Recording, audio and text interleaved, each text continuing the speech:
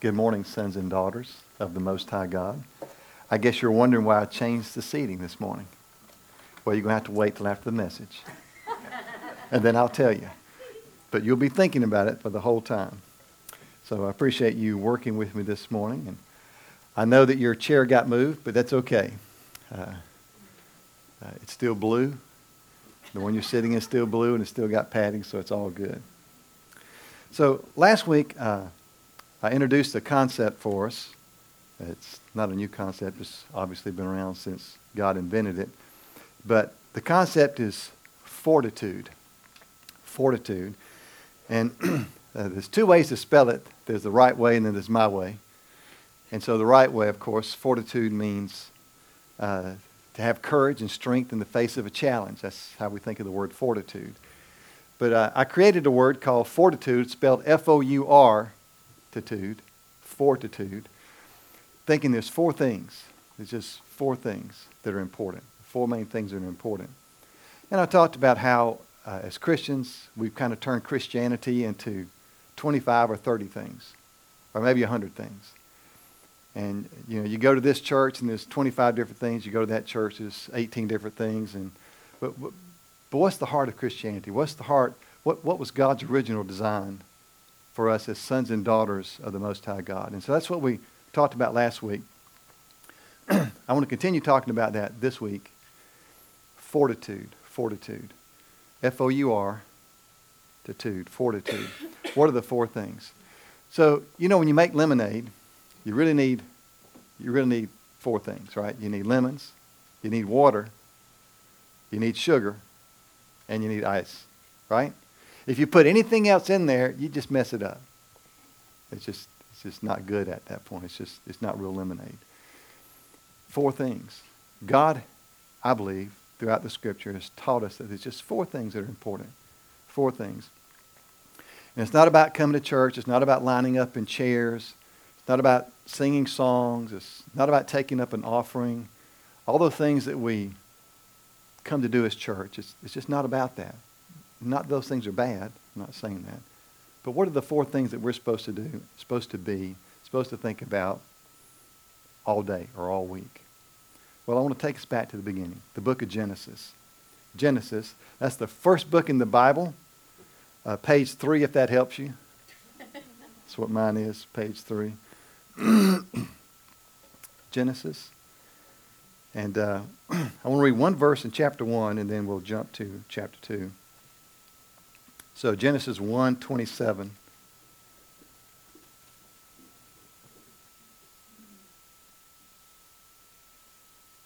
God created man in his own image. In the image of God he created him. Male and female he created them. God blessed them and said to them, "Be fruitful and increase in number. Fill the earth and subdue it. Rule over the fish of the sea, the birds of the air, and over every living thing that moves on the ground." And then chapter 2, beginning verse 4. This is the account of the heavens and earth when they were created. When the Lord God made the earth and the heavens, no shrub of the field yet appeared on the earth, and no plant of the field yet sprung up. For the Lord God had not sent rain on the earth yet, like he did this morning. And there was no man to work the ground, but streams came up from the earth and watered the whole surface of the ground. The Lord God formed the man from the dust of the ground, and he breathed into his nostrils the breath of life, and the man became a living being. Now the Lord God had planted a garden in the east of Eden. We planted a garden this year. It's a lot of work, right? It's a lot of work to plant a garden. And so in addition to God creating the earth, he then planted a garden in the east of Eden. Eden must have been a fairly large area because there's several rivers that run through it. But somewhere in the east of it, he planted this garden. And there he put the man that he had formed. And the Lord God made all kinds of trees grow out of the ground, trees that were pleasing to the eye, good for food. In the middle of the garden were the tree of life and the tree of knowledge of good and evil. A river watering the garden flowed from Eden. From there it was separated into 4 headwaters. The name of the first was Pison. It winds through the entire land of Havilah, where there is gold. The gold of that land is good. Aromatic resin and onyx are there also. The name of the second river is Gihon. It winds through the entire land of Cush. The name of the third river is Tigris. It runs along the east side of Asher. And the fourth river is the Euphrates. Now the Lord God took the man and put him in the Garden of Eden to work it and take care of it. And the Lord God commanded the man, you are free to eat from any tree in the garden, but you must not eat from the tree of the knowledge of good and evil, for when you eat of it, you will surely die. The Lord God said, it is not good for man to be alone. I will make a helper suitable for him. Now the Lord God had formed out of the ground all the beasts of the field and all the birds of the air. He brought them to the man to see what he would name them. And whatever the man called each living creature, that was its name. So the man gave names to all the livestock, the birds of the air, and all the beasts of the field. Interesting contrast here. We see in the first chapter or so, God calling things into being by speaking it. He spoke things into being. He named it. That's a sun, that's a moon, that's the earth, that's water, and so forth. And now he gives man the chance to step into that same divine role in naming the animals. You name the animals. You didn't create them, but you get to name them.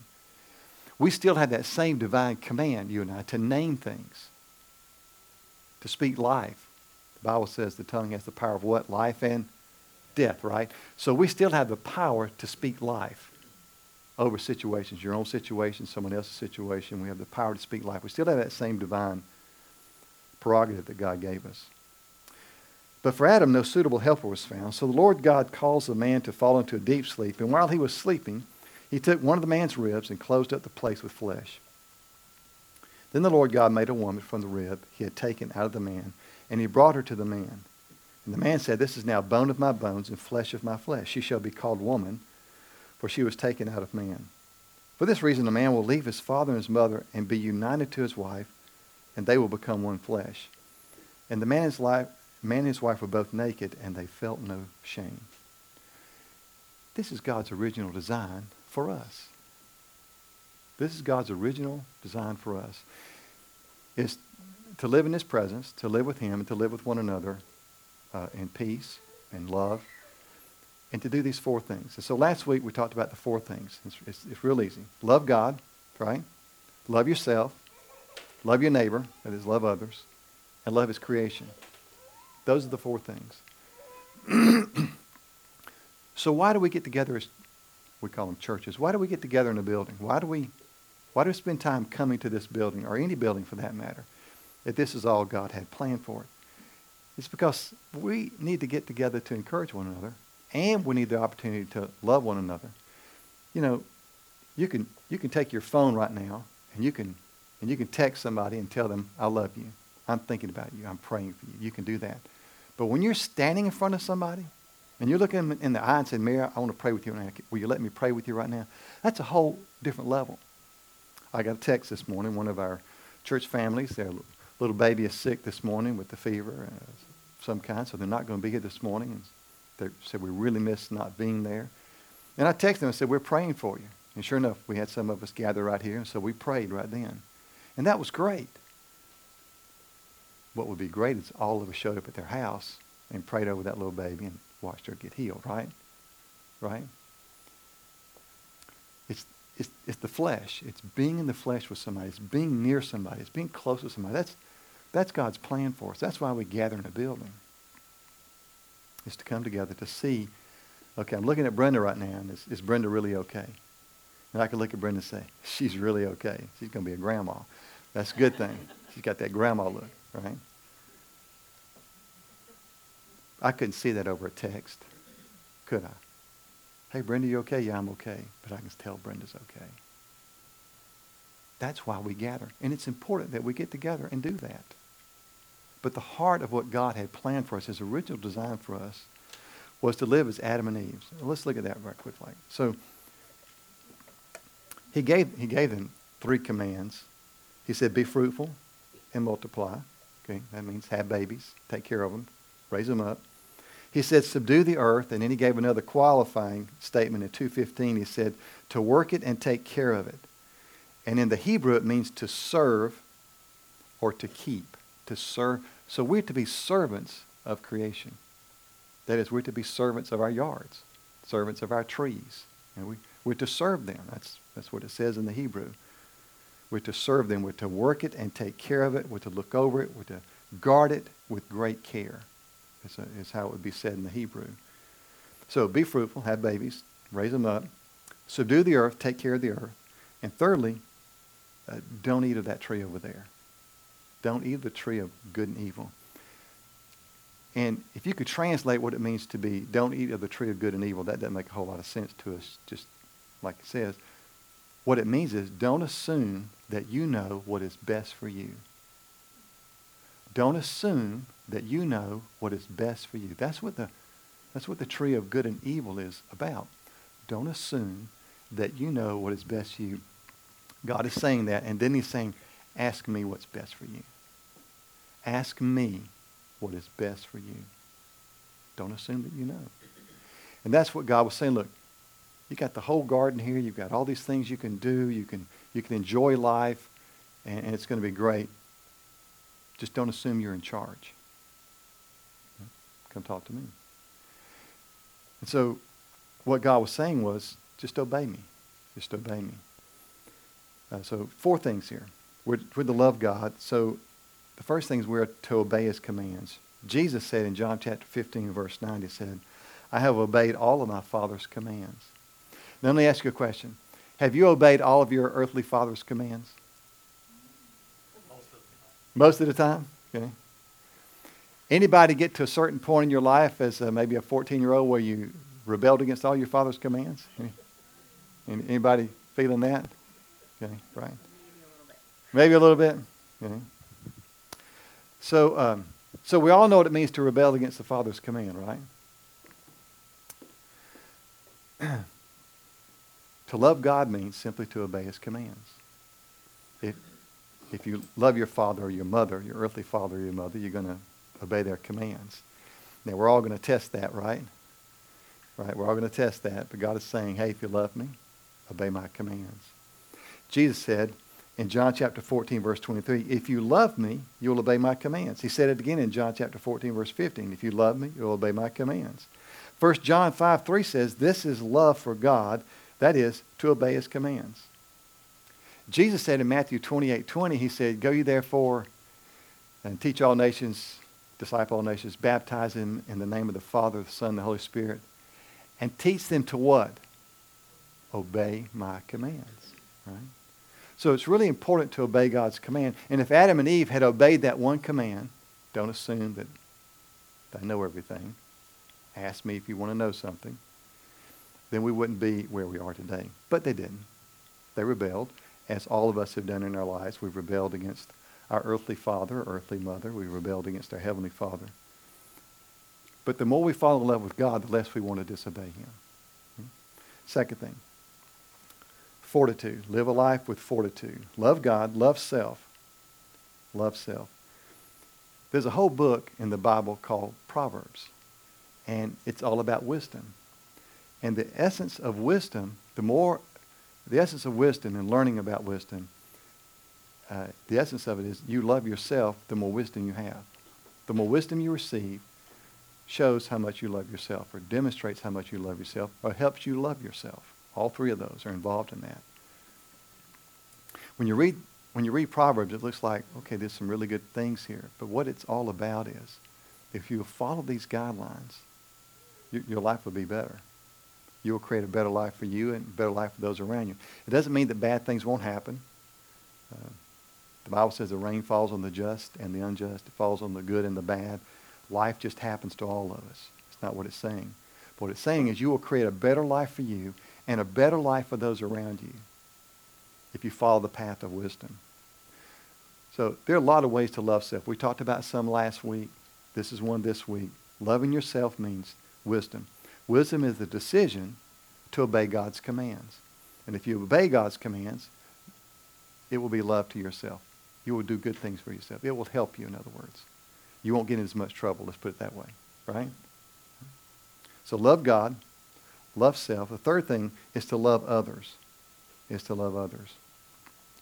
I think most of us are pretty good at this. I think most of us, we're in the store, we're down the street, we're with some people, and they have a need. I think most of us are pretty good at loving other people. I really do. I think all of you are really good at loving other people. I've seen you. I've heard your testimonies.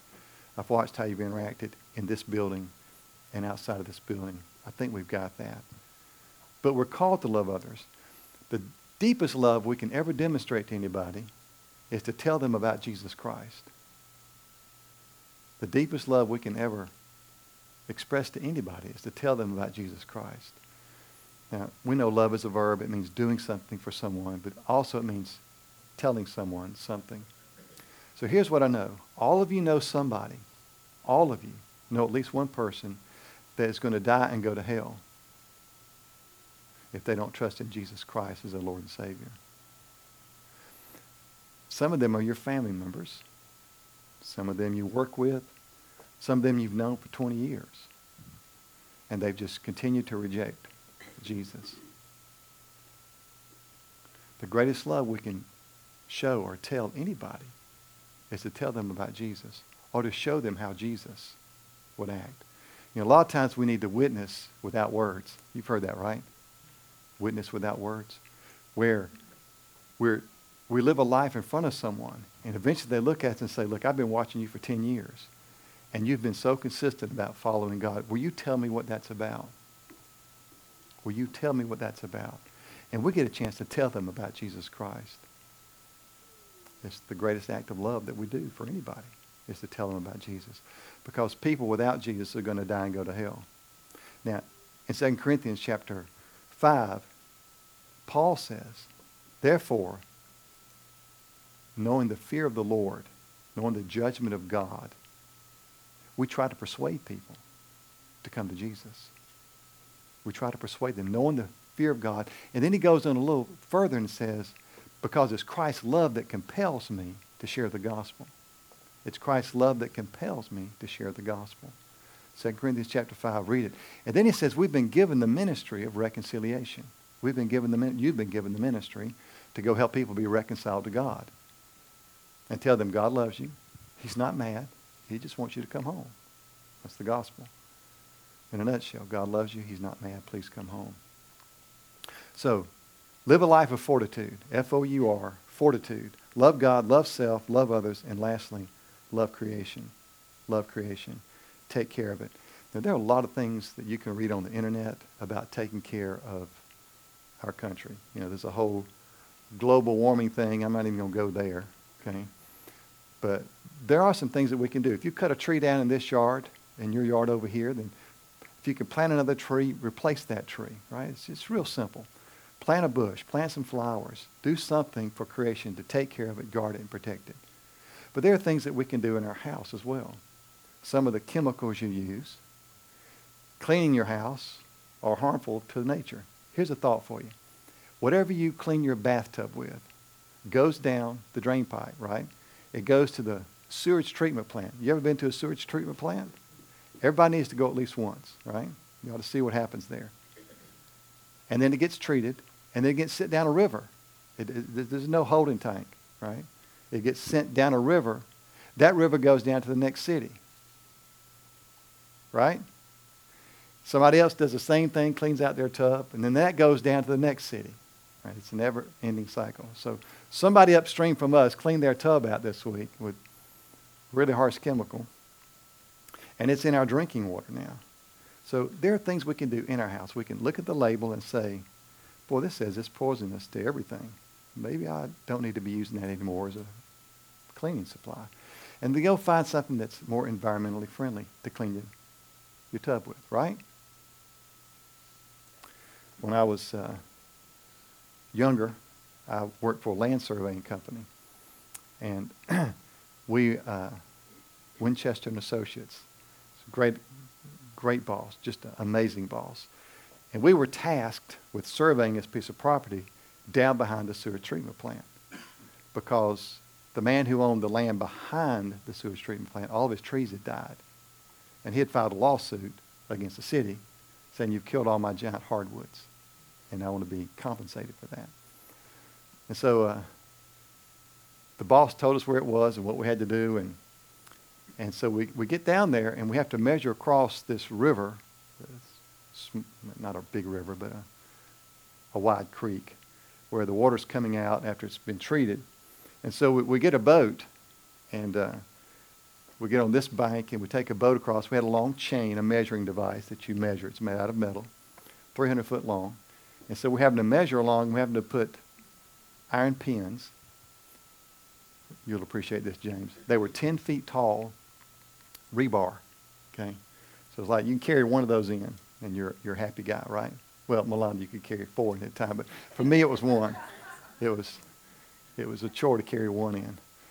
So we had to set those out every 100 feet so that everybody could come look and see whose trees had died and whose trees didn't. And so we're in this boat. We're measuring across. We get to the other side that looks like land. There's trees growing. There's logs laying on the ground. And my buddy, David, who was surveying, was in the front of the boat, so his job was to get out first and pull the chain so we can make a measurement. I'm in the back paddling. And so he steps out on what he thinks is land and goes up to here. It was a bog of years of sewage treatment plant. And so he climbs up on the log, and we realize at this point, this may not be the kind of job we want to have the rest of our lives. It was terrible. I would come home every day and stand on the back porch. Debbie and I were just married.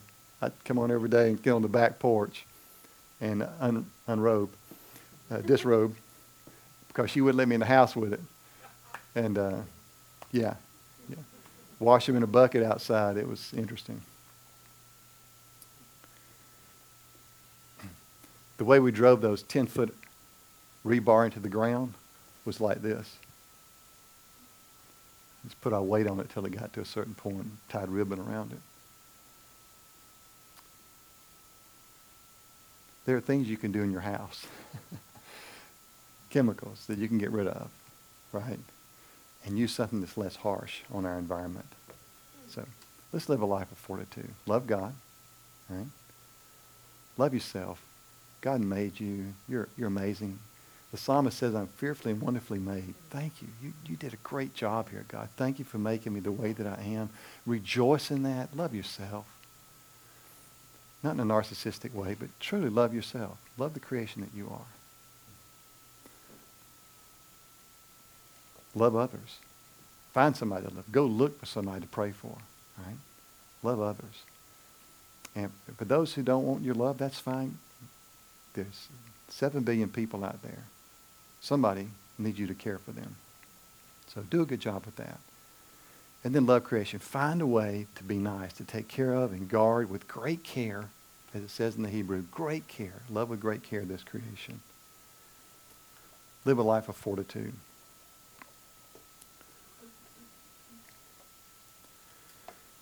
Let's pray. Father, I just thank you so much for this day.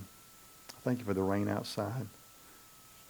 Father, thank you for your presence inside. You're always with us. You never leave us or forsake us. Thank you, Father.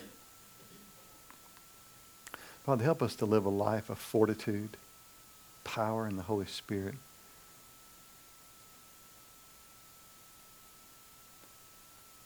Holy Spirit, I just pray you'd come right now and teach us, help us understand how today we can live a life of fortitude and how we can do that this week. Just come and reveal it to us. Now, Father, as we share communion, we share it as a commitment to love you, to love your Son, to love the Holy Spirit. So we celebrate that. We say thank you, Father. Thank you, Jesus. Thank you, Holy Spirit, for being in our lives. For it's in Jesus' name that we pray. Amen.